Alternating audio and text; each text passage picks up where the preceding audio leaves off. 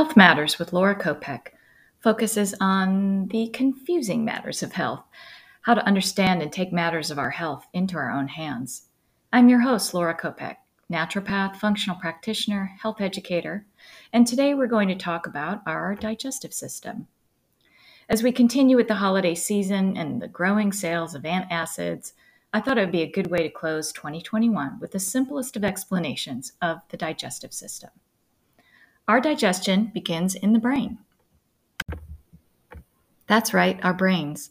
A lot of us don't think about digestion beginning in our brains, but it actually does, because that's where we have our relationship with food. Many of us have complicated relationships with food. We have developed these conclusions about food based on experiences we've had with food. And in this country, especially, we align a lot of our food consumption with our socialization. And so eating becomes a real source of pleasure. Our mouth may even water, triggering a digestive function just from the way we think about food. It's really important to have a healthy relationship with food because it does impact our digestive system.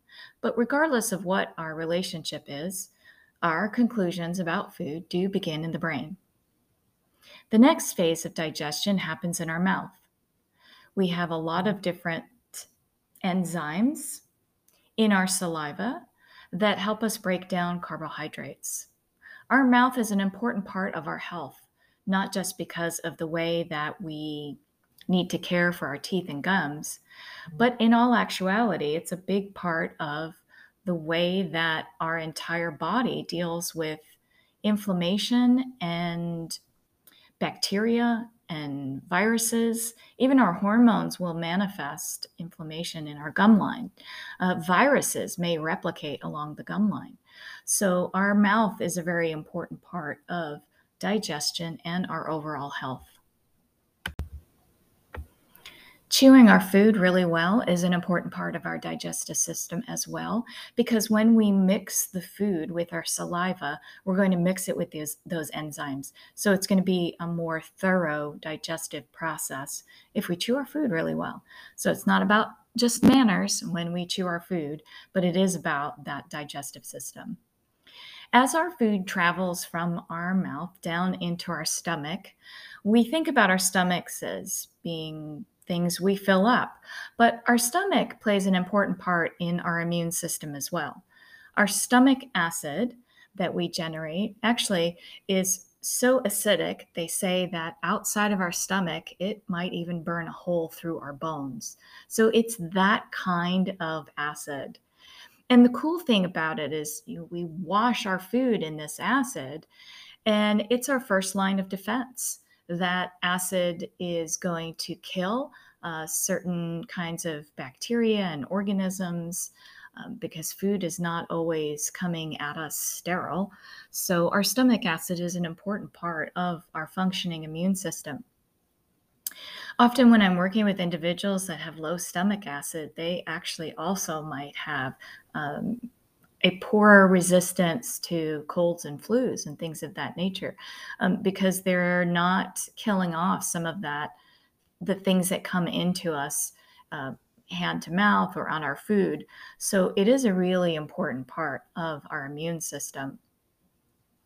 But then also we are washing our food in this acid where it will dissolve and we turn solid and chewed food into a puree. And that's really important because we want to dissolve those proteins so we can get to those amino acids. Those amino acids become precursors to neurotransmitters like dopamine and serotonin.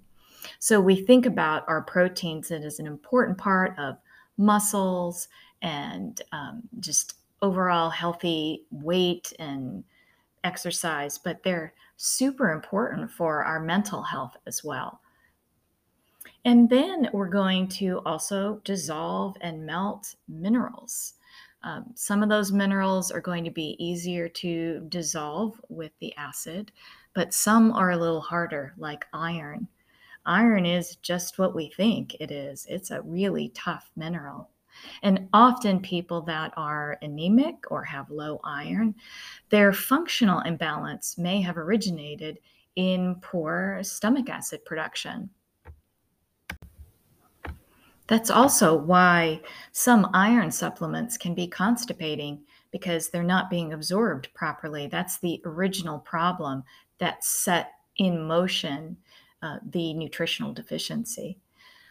So it's really important to understand why your body might do certain things. If we're not absorbing our nutrients properly through both our stomach and stomach acid, and then the next phase that I'll get into, we are going to um, be deficient in those nutrients, which can lead to a lot of different problems. Minerals like magnesium that help regulate bowel movements and muscles and brain function and all kinds of important things are associated with many of our minerals. So it's pretty important that our stomach acid is producing correctly. Another misconception about stomach acid is when people experience reflux or heartburn, they believe that they're generating too much stomach acid. And it's quite possible that someone may be deficient in stomach acid. There's a valve that closes between our stomach and our esophagus, and that valve closes when we produce enough stomach acid to close the valve. It's a little bit like the analogy I like to use is the toilet. When you flush the toilet, there's that ball in the back that when it reaches a certain level, it knows that that the toilet is supposed to stop producing or stop flowing the water. So sometimes when the stomach acid being produced isn't enough to close the valve, that valve stays open. So then when certain foods are being digested and require more stomach acid, that just bubbles right up into the top. And of course, nobody wants to have that feeling of reflux or heartburn. It's a very uncomfortable feeling. But if the problem is actually low stomach acid, and then a person takes an antacid to stop the production of stomach acid to get out of the crisis of feeling the burn, heartburn, and reflux, they're actually perpetuating the original problem, which is why often antacids become something that somebody uses on a regular basis. So, if your body is producing more stomach acid to digest certain foods, and your overall constitution is where you don't generate enough stomach acid to close the valve between the stomach and the esophagus, then suppressing that stomach acid with an antacid may actually perpetuate the problem. Now, somebody may need those antacids to get out of a crisis. There are several natural um, support products that can help with that burn and not really suppress stomach acid. Activated charcoal is one. It is one of nature's gift. It can act as a sponge. It cannot be taken with certain medications and certain supplements because you don't want to interfere in that process. Um, but it's also beneficial to examine and work with somebody if you are having reflux, if you are using an antacid, because if all you're doing is creating a loop where you're experiencing the same problem over and over again and correcting the symptom instead of getting through the root of it, you're actually interfering in your nourishment. Our bodies crave nutrition. We can eat poor foods that mess with craving centers of the brain and then can interfere in what we're craving. But if we also consume empty calories or if we don't digest properly, our bodies are going to constantly seek food, and we may be continuing to again perpetuate a cycle of which there's no real benefit at the other end of it. Okay, let's go from the stomach to the next part of our digestive system, which is the small intestine. The small intestine has tiny hair like fibers so delicate, so thin, and they act as sponges, very delicate and feather-like sponges, to take that very pureed food and sop it up, sop the nutrients up in those hair-like fibers, in those sponges. So if we are not really dissolving our food in a very acidic manner and getting into that very melted and dissolved food, then we might not be sponging up properly. And if we cause damage to the intestinal barrier function, if we cause damage to some of those wispy hair like fibers, we can trigger an immune response. We can possibly create antibodies like IgGs, which are associated with food intolerances and sensitivities.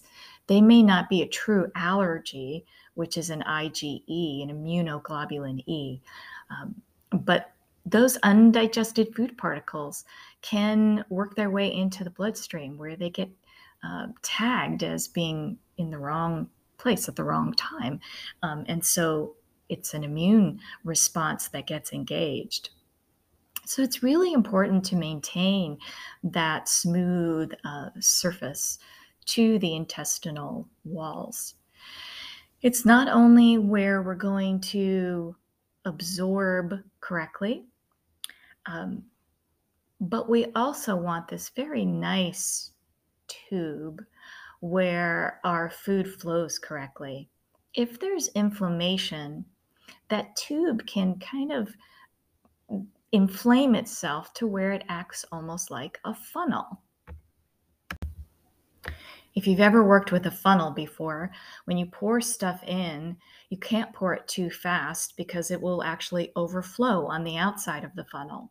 It has to go in slow and easily. Well, if we inflame our small intestines, then and create this funnel, we can build up methane and hydrogen gas. We can literally, our food can kind of pile up there and it can rot instead of digest properly. And when things rot, very much like a landfill, it's going to produce methane gas. Now, some of this is a natural process. We're going to produce a normal amount of methane and hydrogen as part of a digestive process. But if we overproduce too much, then we can get into a very bloated and gassy feeling. Sometimes some people can feel a little nauseous with that amount of methane or hydrogen. So food just doesn't really sit well.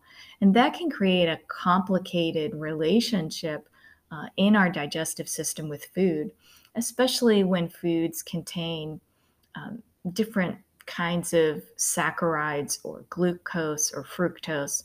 So we can really struggle with those polysaccharides, disaccharides.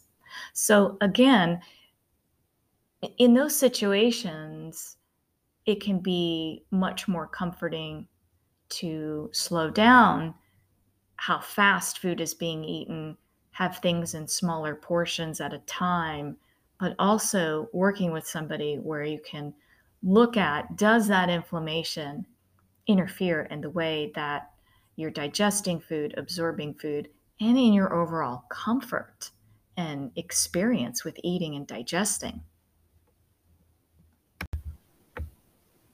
Some of you may have heard the term SIBO, stands for small intestinal bacterial overgrowth, or a leaky gut. Those are some very common terms that have been used to describe some of the inflammation and discomfort associated with poor absorption.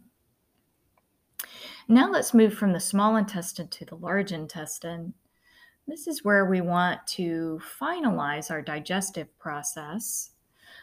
We're going to send food into a place where it's going to be basically sorted, and some of it will be turned into waste.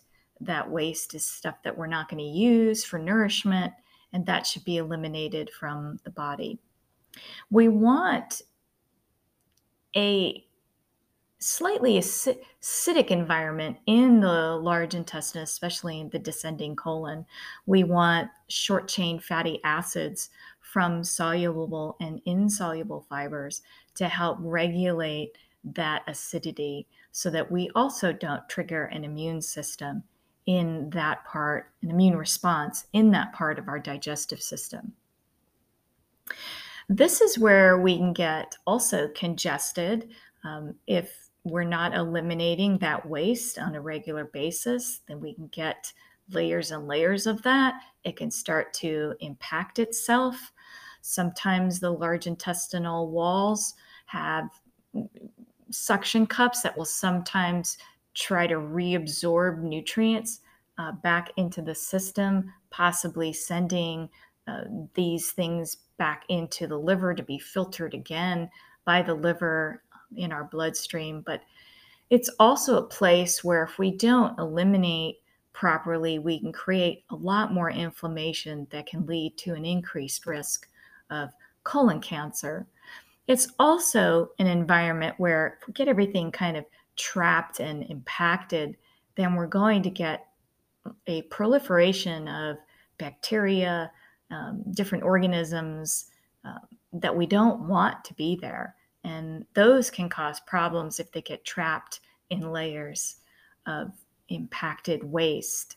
And so it's really important that we have a elimination system, good things in, if we're eating good things, if everything's working for us from our mouth to our stomach to our small intestine, then it's going to help us work in our large intestine as well. Another part of our digestive system, although we somewhat think about it that way and we also don't think about it that way, is the partnership that goes on between our liver and our gallbladder. And the liver is helping to generate bile, and that bile is helping to break down fats. So if our gallbladder is properly producing bile and sending the bile through the bile ducts, we're going to break down our fats. And this is a really important part of the digestive process. Our fats are responsible for helping us with fat-soluble nutrients like vitamin D, which is so important to our immune system. Vitamin A and E are also fat-soluble. But healthy fats like essential fatty acids like omegas, omega-3, those are really important for our brain, but they also help with our mood, and they also help lubricate the intestinal tract. So it's a nice big cycle that happens. But also, again, if we're not absorbing minerals like magnesium, if we're not producing enough stomach acid, if we produce too much methane gas, that can all lead to constipation.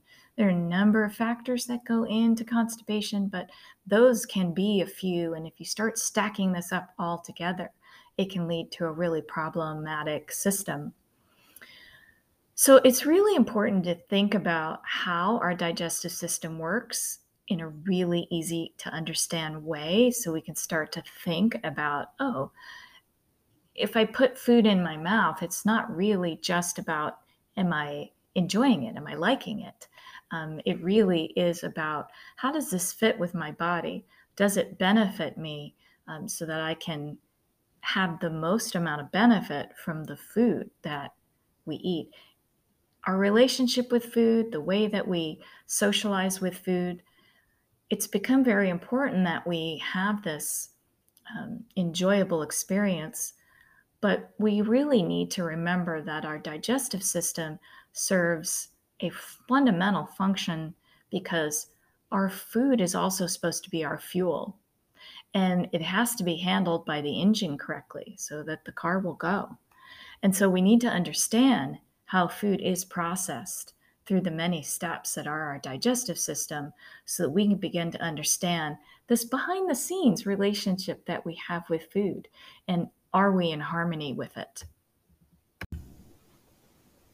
I hope you've enjoyed that simple explanation of the digestive system. It can get pretty scientific at times, but I find that it's really important for us to understand things at a very, very simple level so we can take more ownership of what is really happening in our bodies. I think it's important to understand what's going on behind the scenes. We have a relationship with food that is going on in our brain, but there's also a relationship with food going on in our digestive system. And if we're just kind of coping or dealing with symptoms or trying to resolve symptoms, but not getting to the root of the problem, we're really not only affecting our other relationship with food, but we're affecting our health in the long run. I hope you think twice next time you take a forkful or an antacid or feel a little bloated. Hope you reach out and work with somebody that might be able to help you bring your body back into balance. I'm Laura Kopek. This has been another episode of Health Matters, and I hope you join us again and have a happy holiday.